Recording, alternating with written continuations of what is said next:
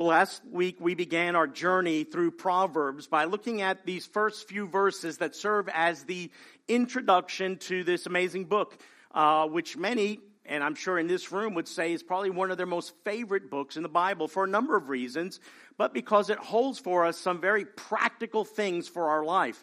There are difficult books in the Bible, challenging ones to work through and try to understand, but we come to Proverbs and we can identify with a lot of the things that we find there, and it helps us in many areas of life.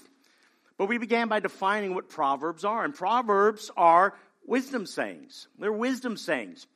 They are verbal representations of some particular aspect of life that is conveyed in a very condensed, verbally skillful way and memorable way for us.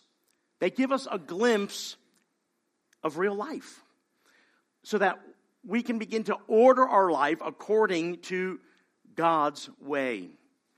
Now, the purpose of Proverbs is pretty clear in its opening. Solomon, who's the one as attributed to writing the book of Proverbs, he didn't write everything in Proverbs, but the overwhelming majority of the book is his teaching, his Proverbs, his words of insight. He defines the purpose of Proverbs as to know wisdom. That's the purpose of Proverbs, so that we would know wisdom. And when we talk about biblical wisdom, and we shared about this last week, it's not about just growing in knowledge. It's not just about adding more factoids to your mental database so that you know tidbits of information. I'm always amazed at people who can just spout off details and facts and stats and figures because they remember things. And so we say, wow, that's a pretty wise person. But we all know people who can do that, who make pretty foolish decisions in life. So it's not about just intellect. It's not just about growing in knowledge. It's much more than that. The Hebrew word for wisdom is the word chokhmah. And when we see that in the scripture, it doesn't necessarily mean intellect. It largely refers to a skill or an ability that an individual has. So that's what wisdom is. Wisdom is a skill. It's the skill of living life. So we can define wisdom generally as the skill of living rightly. The skillful application of knowledge and insight and instruction. Now, this first introduction of Proverbs has a number of words that complement this idea of wisdom. And we talked about some of those last week. Instruction, insight, discipline, correction, prudence. And we also talked about actions that accompany those who possess wisdom. Those who possess wisdom can do acts of righteousness and justice and equity. And to that end, we say Proverbs have more of a moral and ethical component to them, not just one about knowledge and intellect. And then verse 7 we looked at as the theme of Proverbs. It is the key verse of Proverbs. It is the theological foundation of Proverbs. The fear of the Lord is the beginning of knowledge, which is also goes hand in hand. It's used interchangeably. In chapter 9, we see it as the fear of the Lord is the beginning of wisdom. It is the foundation. It is the essence. It is the building blocks of wisdom. And fools, however, which are contrasted to the wise, despise knowledge and instruction. We talked about this aspect of the fear of the Lord as instrumental in knowing wisdom. That apart from a covenant relationship with Yahweh, with the Lord, you cannot know wisdom. You cannot claim to be wise apart from the fear of the Lord. It just doesn't happen. And that's what's meant by the phrase, the fear of the Lord. That is the person who is in right relationship with God, who rightly sees God, rightly knows God, rightly fears God, has a reverential awe of the holiness and perfection of God. There is no wisdom without God. That's why we said wisdom is not a natural quality or a natural ability. It comes from the Lord. The fool, we said in contrast, has no fear of the Lord. He despises wisdom instructions. And that's important to know. We're going to see that through our time in Proverbs here. The wise person is contrasted with the foolish person. The foolish person doesn't know wisdom because they hate God, despise God, do not have the fear of the Lord. Lastly, last week we looked at the approach to our time as we study Proverbs, and we said that wisdom is not a thing. Wisdom is a person. Wisdom is Jesus Christ. Scripture reveals him to be the sum of all wisdom, the one in whom are hidden all of the treasures of wisdom and knowledge. He is the greater Solomon. When we looked at the life of Solomon, we saw that though God had given him wisdom, right? His wisdom was rightly attributed as coming from God. It's not that he learned these things, it's that he was able to observe life, but God had given him a supernatural skill and ability to observe and to understand and to write all of these proverbs. But Solomon did not finish well, did he? He didn't. 700 wives and 300 concubines later, the scripture tells us that they turned his heart away from serving the Lord, from devotion to the Lord, and then he pursued idolatry. But then we have Jesus who comes along as the perfect and obedient son who remains faithful to his Father and was the ultimate fulfillment of the covenant promise that God made to David, that his son would forever reign on the throne. Jesus embodies the book of Proverbs. He is wisdom. He is the ideal king, and he is the faithful son, and he is the one you and I need to have a relationship with in order to be wise, right? To know Christ is to know wisdom. Well, let's pick up where we are today. We're going to be in the 8th verse of chapter 1, reading through verse 19, and we begin what is the first lesson in a series of lessons that are part of these first 9 chapters, the first part of Proverbs. Proverbs 1, 8 through 19. Hear the words of the Lord. Hear, my son, your father's instruction. Forsake not your mother's teaching, for they are a graceful garland for your head and pendants for your neck. My son, if sinners entice you, do not consent. If they say, come with us, let us lie in wait for blood, let us ambush the innocent without reason, like Sheol, let us swallow them alive, and whole like those who go down to the pit. We shall find all precious goods. We shall fill our houses with plunder. Throw in your lot among us. We will all have one purse. My son, do not walk in the way with them. Hold back your foot from their paths. For their feet run to evil, and they make haste to shed blood. For in vain is a net spread in the sight of any bird. But these men lie in wait for their own blood. They set in ambush for their own lives. Such are the ways of everyone who is greedy for unjust gain. It takes away the life of its possessors. These are the words of the Lord. Now, chapters 1 through 9, again, are a series of lessons. We're going to break them down into about 10 lessons. And they are written in the style that was common in Near East wisdom literature. That is, the dynamic of a father writing to a son, giving a son instructions. We find that in a lot of Egyptian literature where this is the style of the sage writing to their mentee, the mentor to the mentee relationship as a father to a son. So Solomon employs that here in communicating wisdom and instruction to his own son and by extension to all of the youth of Israel here. But one of the things I want us to keep in mind through our time in Proverbs is that we need to understand who Proverbs were written to. They were not written to us as 21st century Christians, were they? No, they weren't. It's this ancient Israel here. We find here that the book is addressed to the son, namely Solomon's son, right? And the one giving the lesson is identified as the father. So the implied reader, the target here, is the son, who might have been an older child or possibly a young teenager, a young man.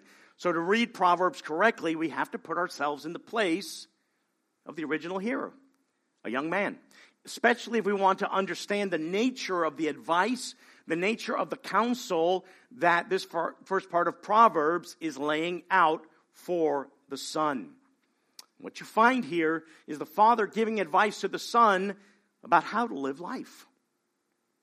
Now, some dads have done that. You know, there's some Some dads with some forethought when their child was maybe born or young sat down and began to write letters to their child, and giving them instructions about life, things that they've learned in life. I love reading sometimes some blog posts from some fathers that they're writing, wisdom sayings to their kids. Here's what I learned in life. Here's some nuggets of wisdom that I learned. Here's some truths that I've experienced in life. And you read those things, and ultimately they are helpful here. And that's what's happening here. The father's giving advice about how to live life, how the world works, how to avoid pitfalls in life, what success looks like, and how to achieve it. That's what the father's writing in these lessons.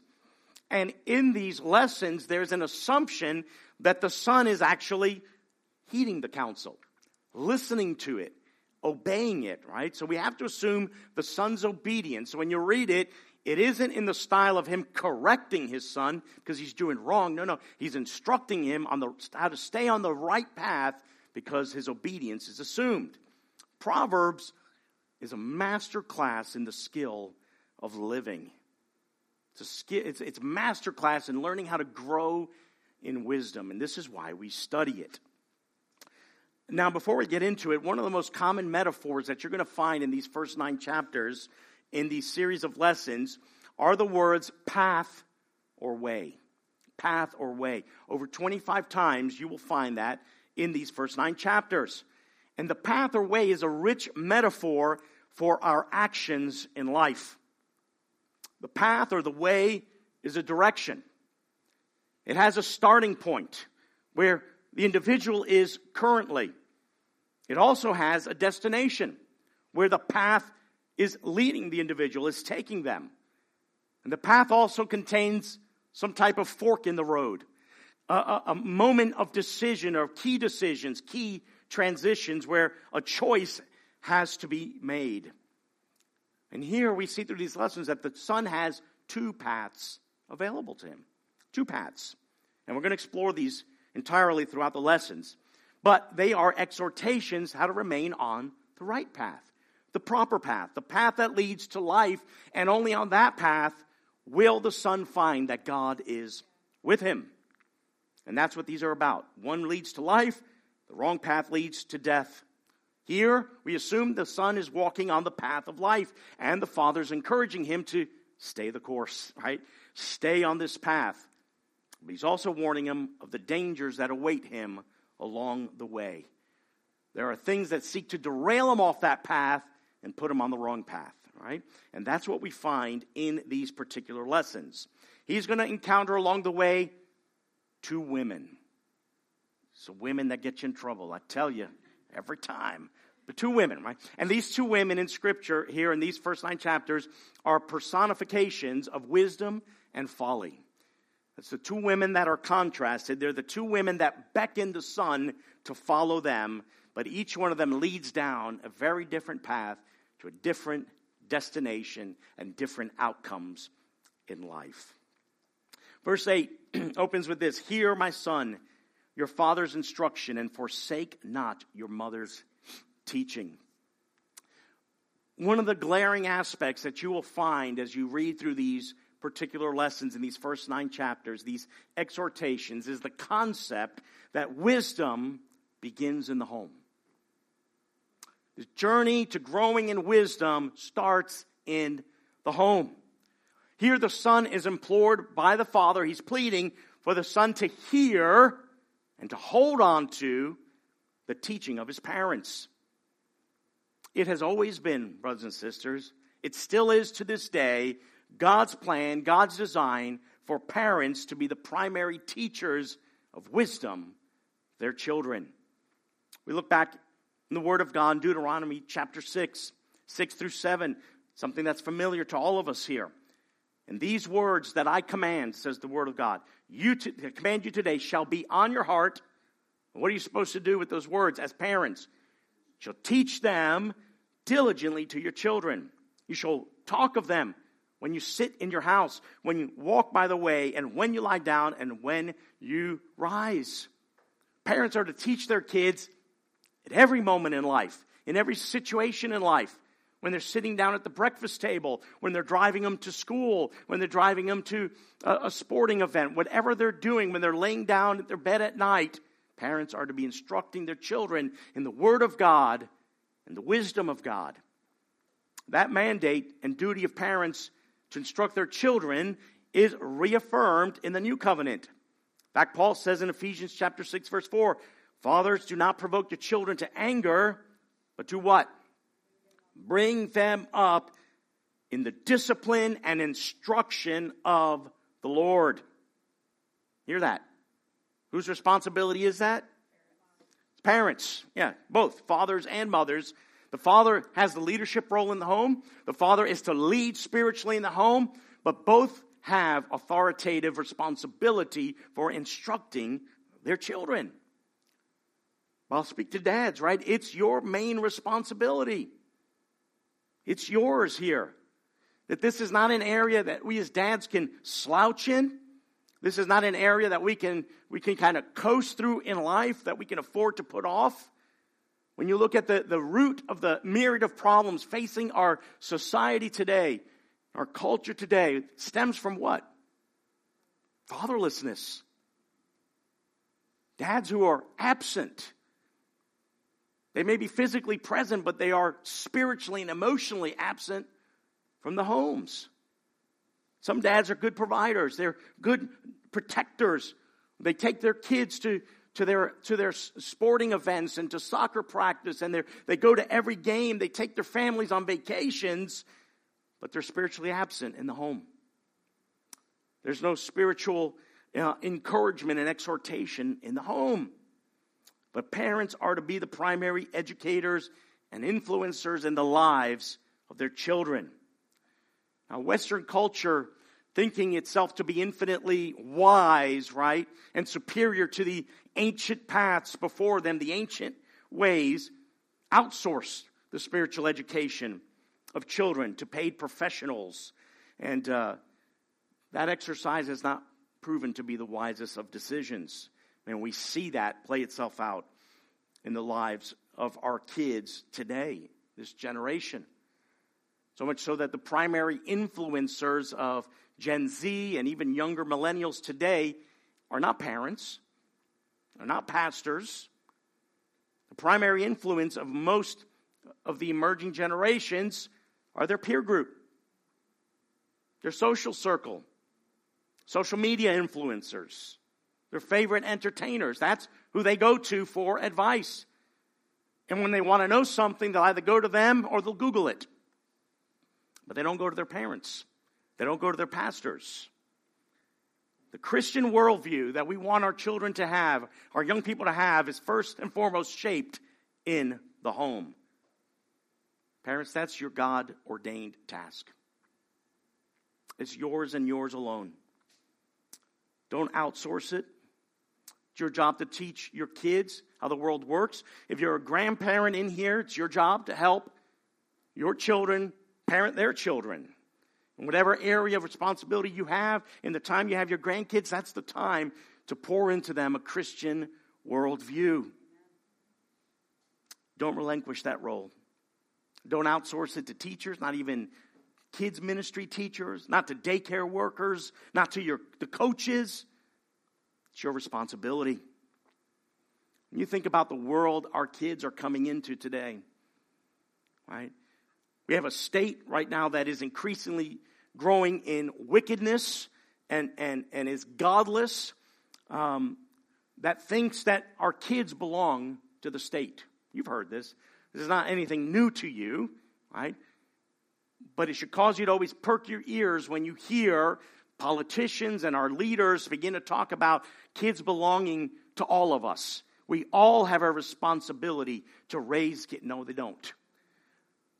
To you has God given the responsibility for the raising of your child, the instruction of your child, the education of your child in wisdom in the ways of the Lord. The state wants to indoctrinate our children not in a biblical worldview, in a Christian worldview, but in a godless worldview.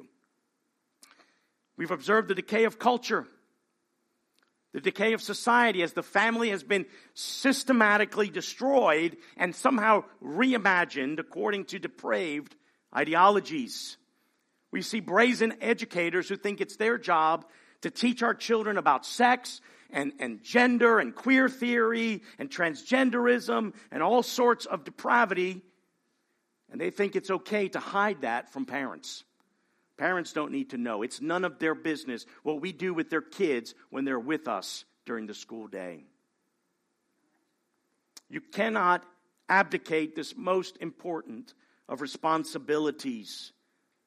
Teach your children the biblical foundation of the fear of the Lord. Teach your grandchildren the biblical foundation of the fear of the Lord. If you don't have children or grandchildren, but you're part of a church family, you have a responsibility to help the families here and the parents here raise their children, teaching them this theological foundation of the fear of the Lord as the beginning of wisdom.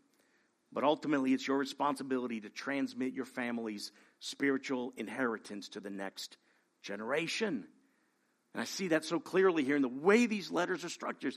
Here, my son, hold on to what your mom and dad have taught you about the Lord.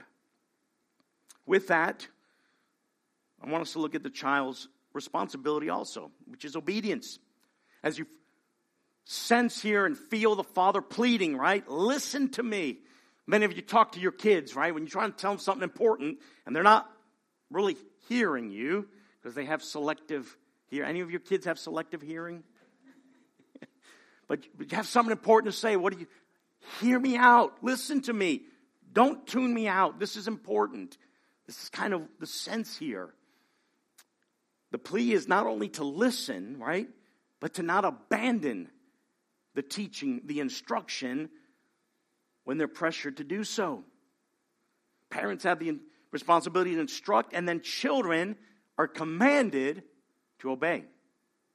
Children are commanded to obey their parents. That's the fifth commandment, isn't it? Exodus 20:12, honor your father and your mother. This is enshrined in the law of God, isn't it? Honor your father and your mother, that your days may be long in the land that the Lord your God has given you. Children are to submit to their parents because God has placed them in authority over them.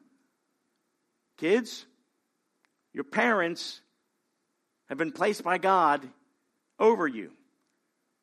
You're to honor them. You're to respect them. You're to obey them because that honors, respects, and obeys the Lord. They're to honor parents by submitting to their good instruction and correction with proper obedience. Now, that's in the law of God, the Ten Commandments, but we don't find any of that abrogated under the new covenant because Paul restates this law in Ephesians 6:1. Children, obey your parents in the Lord, for this is what? It's right. It's right. It's right because, first of all, it's God's design and intent for children to obey their parents in the Lord. That is the natural order that God has established in the home. It's right because God has commanded it in His law. To obey parents is to obey God. And it's right because God, through the gospel, has enabled joyful obedience. As our children grow in the knowledge of the Lord and the ways of the Lord, there's also the assumption here that they are going to obey the good news, obey the gospel, and trusting in the Lord Jesus Christ, and be able to obey their parents joyfully in the Lord. Children are to obey. And guess what, parents? You're to insist on it. It's not optional. It's not something you negotiate. It's not something you count down to or count up to for children to obey. You have to enforce obedience. And you need to discipline disobedience. My goodness, we have a whole generation of young parents here who think, I'm going to treat my kid like an adult and I'm going to reason with them and I'm just trying to no, sometimes you got to beat disobedience out of a child. I'm not advocating for physical abuse, all right? But you need to discipline your children. You need to correct your children. Why? To allow a child to defy you And to allow a child to disobey you is to teach them to defy and disobey God. That's what you're reinforcing when you don't discipline your kids. Why is it getting quiet in here? Right, we see that. I mean, you go to Walmart. We learn a lot of lessons in Walmart, don't we? You watch parents there. Their kids are just having their way, throwing tantrums, and the parents at their wits' end, they don't know what to do. Well, that's a child that's being trained to disobey God. Now, we have a lot of wise parents in this room who've raised children. I want to encourage you, if you're younger parents and have younger kids, get around some of those to learn those particular ways. We're going to talk more about that in our series in Proverbs, but I think you see that implicit here in these instructions here. It will not go well for them in life if they don't learn to obey their parents in the home. Very important. Verse 9 says, for they are graceful. Well, first of all, what are they? They are the father's instruction, the mother's teaching. They are a graceful garland for your head and pendants for your neck. And herein lies the motivation for our kids, for the son here, to obey the word of God and the wisdom passed on from his parents. A child who heeds his father's instructions and warnings is made attractive by their obedience. This is a beautiful thing. These garlands and pendants are just rich metaphors portraying victory, right? The garland's the wreath of victory placed on the head. The pendant has some ancient Near East associations that are a pendant given to the victor, the one who triumphs in conquest, right? So here, wise children wear wisdom figuratively as a crown and a necklace. They're the adornments of parental wisdom upon the child who triumphs in life and triumphs over their enemies through obedience. That's what winning in life looks like for our kids.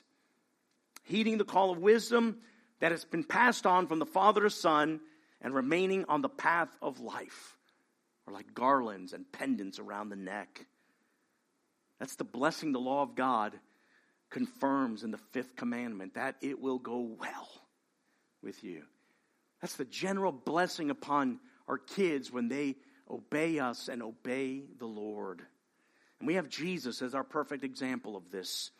The perfect example of the obedient son. In Luke chapter 2, we have the story there of Jesus, right? Staying behind in the temple. You remember that story there? Stays behind the temple and they're in awe of his wisdom. I mean, how is this child? And this is the son of Joseph and all of this stuff. And the parents, they left him at Walmart. Now they got to go back for him, right? And they come back and it's almost like, what happened to you? We were worried about you. All of that portion here. But look what it says about Jesus here. And he went down with them and came to Nazareth and was submissive to them. He obeyed them. And his mother treasured up all these things in her heart. And Jesus increased in wisdom and in stature and in favor with God and man. That's why we look to Jesus here in all of this aspects of wisdom, because he is our example of what the faithful son looks like. Now let's dive into this first lesson here.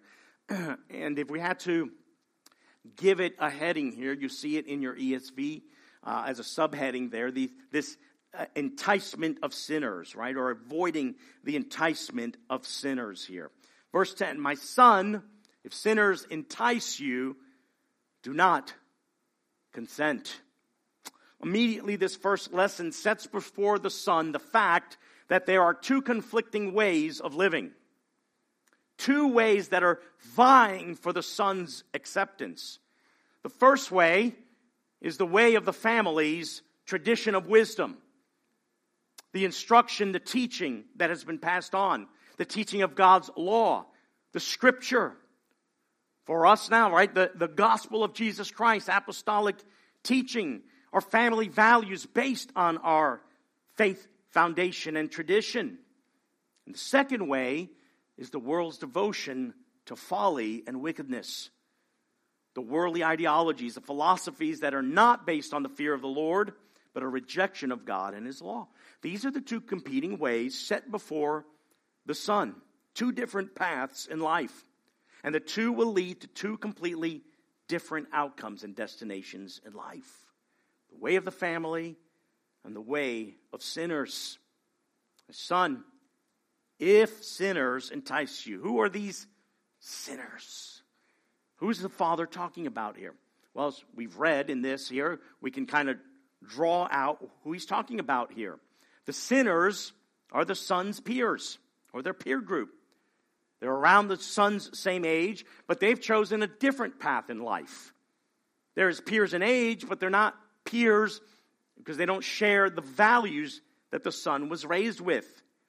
And the father, what he does now is set before them an illustration, a parable, an example of a particular temptation that the son may face as he's pressured by this peer group to join a violent gang and pursue a life of crime, getting easy money through robbery, violence, and murder.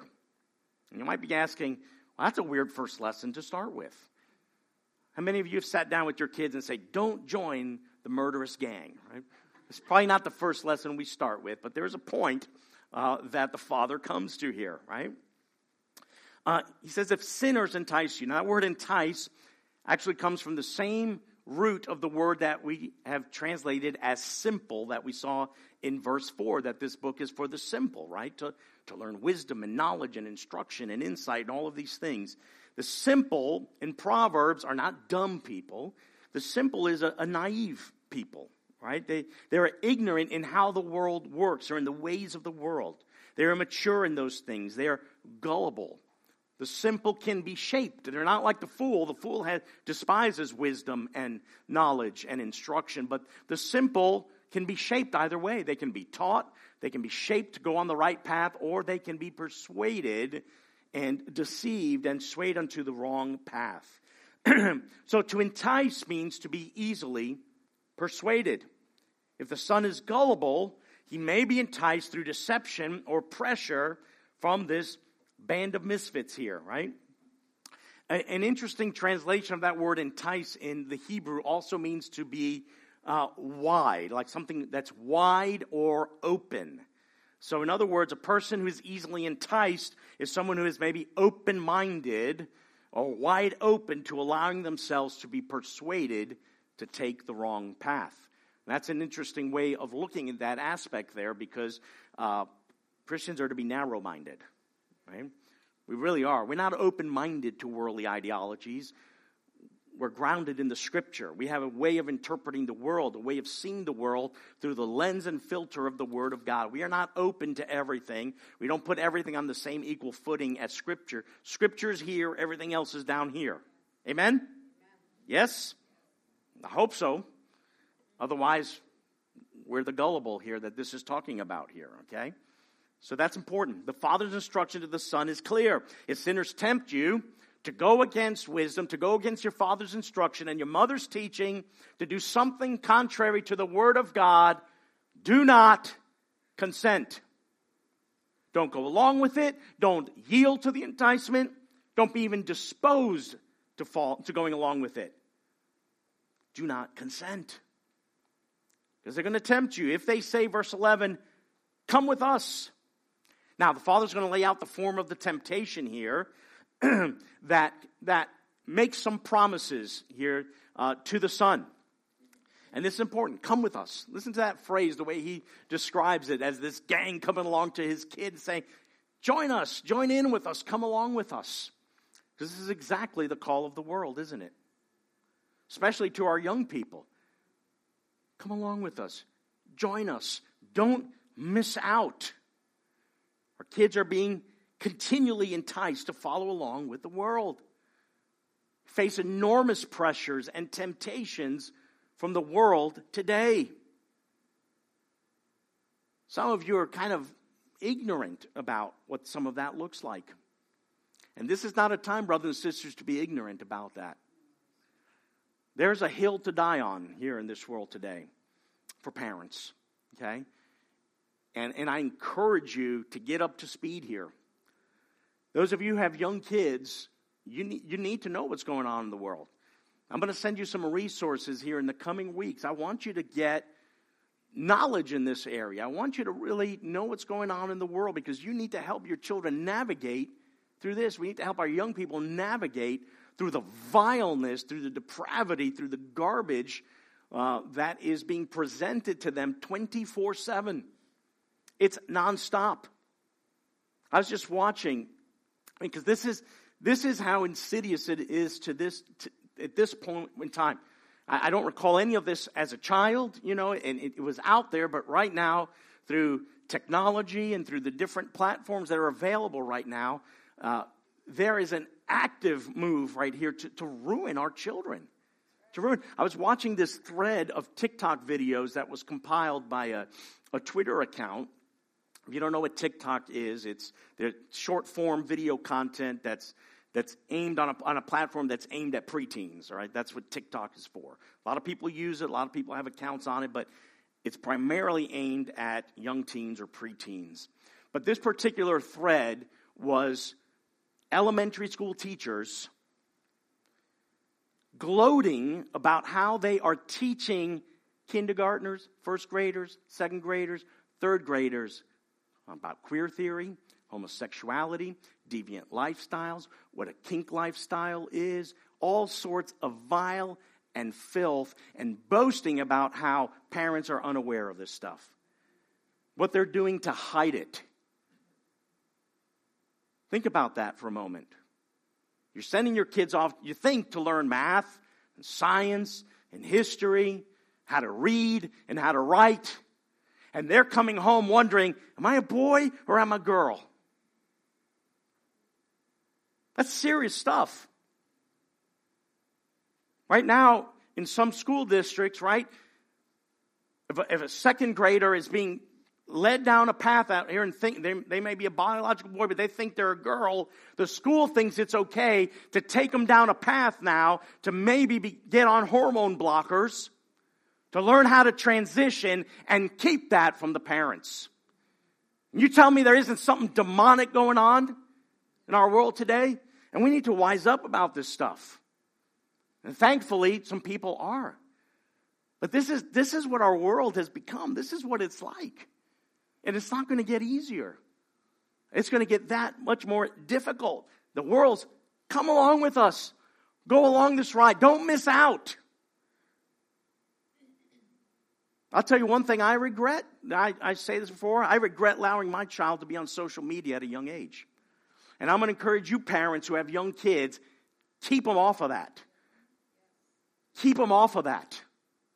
All it does is foment in them this fear of missing out. My God, what is going on out in the world? Oh, look at them. Life looks so great for them. And all they're doing is being done. Every other TikTok video that you see out there is someone saying, here are my pronouns. I'm a horse. I'm a cat. And this mental illness on display. And the world's like, let's celebrate that. Let's applaud that. Let's everybody go along with that. It's a big deal, brothers and sisters. It's sobering. Come with us. And that's what the Father's saying here. Come with us. Now, this isn't just for young people and children, because we all face that temptation. We all face that pressure to compromise in the world, to compromise our allegiance to God and to wisdom. Come along with us. There's something here that we need to see before we even move on to the point of what the Father's teaching here. For our kids, for our young people here today, young men, young women, beware of friends who offer you identity or demand a certain loyalty that competes with that of your families. That is contrary to what your father and your mother are trying to instruct you in the ways of the Lord and the ways of wisdom here. Sinful peers offer to our kids, to our teens, an identity and belonging and community that they crave. So you need to have that in your home. You need to make sure that that is being fostered in your home. 1 Corinthians 15:33, we know this scripture. Do not be deceived. Bad company ruins good morals or good character. Your friends, right? Your circle of peers will influence which path you take in life. The implicit message in this first lesson is a reminder of the influence of your circle of friends that are going to have on your character, that they're going to have on your reputation. Hear me, young person. Kids, listen to me. Who you associate with, who are your closest friends, are going to determine the outcome in a lot of this in your life. Are going to determine the path that you choose to take in life. I can tell you a lot of teens that started off on this faith journey with me back in the late 1980s as I was a 16-year-old are not serving the Lord today. And I look back at their circle of friends that they chose to separate themselves from the youth ministry, from the church, and the people they began to hang out with, and none of them are serving the Lord today. Now, it's the Lord who saves, but the Lord puts us into a faith community because we need this so that we can grow in the Lord, so that we can grow in the knowledge of the Lord. But if your closest friends and the ones you look to are the ones who influenced your life are those who do not serve the Lord, despise the Lord, hate the Word of God, watch out. You're not on the right path. You're going down the wrong path that's not going to lead you to life. Young person's primary social group should be their family and not their peers. And there's a whole host of reasons why they're not today. Dual income families have a lot to do with that. The pursuit of the American dream has a lot to do with that. So they look to their peer group for that kind of belonging, that type of community. But it needs to be in the home first and foremost. So parents, pray for your kids. Pray for their circle of friends. Pray for those that come alongside of them. It's crucial. It's critical. Work hard to make sure that your children root their sense of belonging in community, first in the Lord, but also in the family, in the home itself. Super important. Anyone who tries to pull someone away from his or her family is an enemy and should be treated as such. Amen. You hear me? They're trying to pull them away from you as parents and your family and the values that you have been teaching your kids and instructing to them is an enemy. Treat them as an enemy. I'm not saying kill them, right? But close to it. No. I'm saying you need to pray those out of your kid's life. The crux of the temptation that's dangled before the sun is found there in 11 through 14, right? If they say, come with us, let us lie in wait for blood, let us ambush the innocent without reason. Like Sheol, let us swallow them alive and whole, like those who go down to the pit. We shall find all precious goods. We shall fill our houses with plunder. Throw in your lot among us. We'll have one purse, right? This is just some figurative, imaginative language that's being used here in this parable to demonstrate the temptation here. The incitement here to the son to join the violent gang is through the promise of financial gain. We shall find all precious goods. We shall fill our houses with plunder. Right? And he's saying that basically we'll kill anyone who gets in our way, right? We'll take what belongs to us. And there's also the promise of community. Throw in your lot among us. Join us. We're going to split everything, right? We'll all have one purse. Join us. We'll be the family you never had. And you'll get far more with us than you can get by yourself. What are they promising the son here? Easy money, right? Hey, you don't have to work hard. We're going to take it. We're going to take it by force. We're going to ambush someone and we're going to rob them and steal from them. And if we have to kill them, that's what we're going to do. Use any means to get it. What are they motivated by? They're motivated by greed and they're motivated by lawless behavior. So the father's saying, hey, son, there are those in life who are going to want you to join them here in this crusade of easy money. He calls it unjust gain, right? They're making a living by taking from someone else, by stealing from someone else, by robbing others, and sometimes employing violence to get what they want. But there's an end to them, and this is what the Father wants to drive at. This is the end of those that accomplish that. Verse 15 through 19 there. My son, do not walk in the way with them. Again, this is the admonition. Hold back your foot from their paths, for their feet run to evil, and they make haste to shed blood. In vain is a net spread in the sight of any bird, but these men lie in wait for their own blood. They set an ambush for their own lives. So he's pleading with the son, don't walk in their paths, don't walk in their way, don't even go at all in their direction. Don't just follow their sinful behavior, don't even follow the course of their life at all. Why? Because it's a devastating path to take. The outcome of those who pursue that is their blood is going to be shed. It's destruction. It's death. Not just the blood of the victims that are going to be shed, but they're going to shed their own blood. And I love Solomon's verbal jujitsu here. Look at these the way he says it three ways here. The sinners say, let us lie and wait for blood. The sinners make haste to shed blood. And the sinners lie in wait for their own blood. They're waiting to ambush others, and in their waiting to ambush others, they're going to be ambushed themselves. So he says, look, they're even dumber than birds. At least a bird knows when there's an obvious snare, they avoid it. If it's not camouflage, they're not going to fall into the trap. But these fools, they plunge headlong into it. Plunge headlong. When they're plotting the destruction of others, they're also being the architects of their own demise. Sooner or later, their sins are going to catch up with them and ensnare them. And this is what the father's telling the son here. Don't be foolish. Don't be a fool.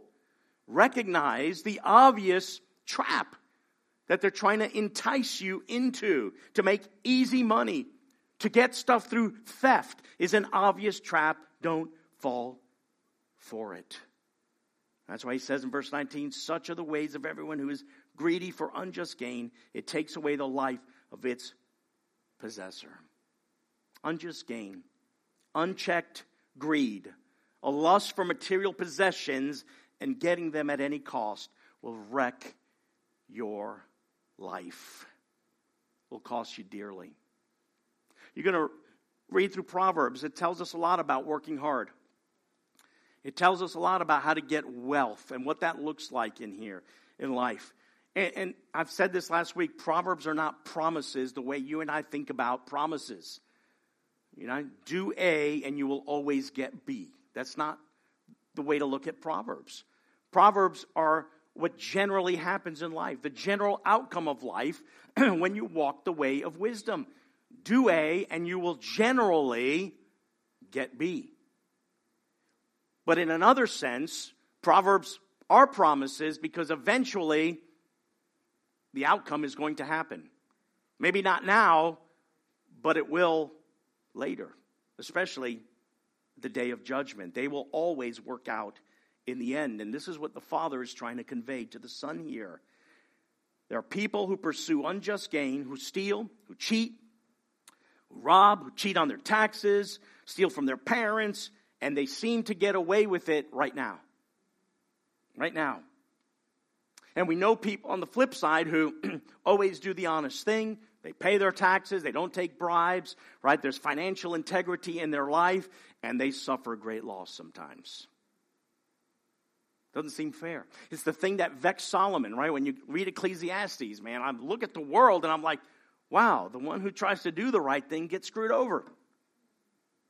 And the one who's a crook seems to get away with it, right? You read Ecclesiastes, and that's kind of where Solomon's like, it's like this doesn't always work out. But the wisdom that the Father's teaching the Son here is that greed for unjust gain, easy money, will destroy you, sometimes now, sometimes later, but in the end, it always will. Unethical business practices may land you in jail now. Your lust for money and gambling and other things, right, may cost you your life savings or your family's savings. You might pursue get-rich-quick schemes and fall into pyramid schemes because you want the easy way to get wealth and you end up losing it all. You may steal from the petty cash funds from your company and get fired. But a lot of times those things aren't discovered in this life, but eventually they will be judged on the day. We know that. Now, you and I probably have not been tempted to join a violent gang lately. Have you? I'm looking around this room. There's some of you, I'm wondering. We read this and you go, what does this have to do with me? I've not been tempted to go on a crime spree with, a band of misfits, at least not lately. Yeah? But you and I have all given into peer pressure. You and I have been given into the pressure to follow along with the crowd that has plunged us headlong into something sinful. Some of you, out of loneliness and a desire for relationship or community, have found yourselves in a relationship you shouldn't have been in. Or you found yourself in the wrong place at the wrong time, and that led you down the wrong path. There's some in this room who've maybe cheated on their taxes, abused their company credit card, lied to make a sale, falsified their time card, manipulated others, slacked off during work hours.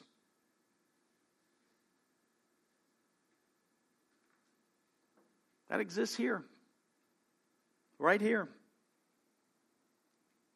The heart of the matter when it comes to this aspect of unchecked greed and desires is that eventually we're going to go down a path here that's going to lead to destruction. The issue is not money. The issue is not gain. The issue is not profit, but how you get it and how you use it. Proverbs, we're going to see that wealth comes by good work ethic, good stewardship, and generosity in the way you use what you have. That's all a good thing. They are blessings from the Lord. It's neutral from that perspective. But everywhere in Proverbs, there's warnings, there's condemnations about getting money the easy way, through unjust gain, get-rich-quick schemes, or using others to get what you want. That is always wrong. That is always not the path of wisdom, but the path of folly itself. And if you're greedy for money, Paul has a warning for us. In 1 Timothy chapter 6, 9 through 10, but those who desire to be rich fall into temptation. Notice what he's saying here. Not those who are rich. Those who have a desire to be rich fall into temptation, into a snare, into many senseless and harmless desires that plunge people into ruin and destruction. For the love of money is a root of all kinds of evil. It is through, listen to the language here, this craving, that some have wandered away from the faith and pierced themselves with many pangs.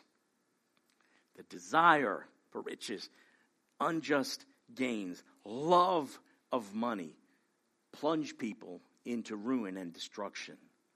This is where the pursuit of the American dream becomes the American nightmare, right? In and of itself.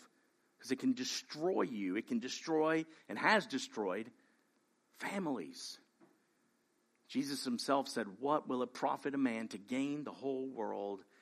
And in the end, what? He forfeits his soul. Not a good trade-off, is it? This is what the Father is warning the Son about.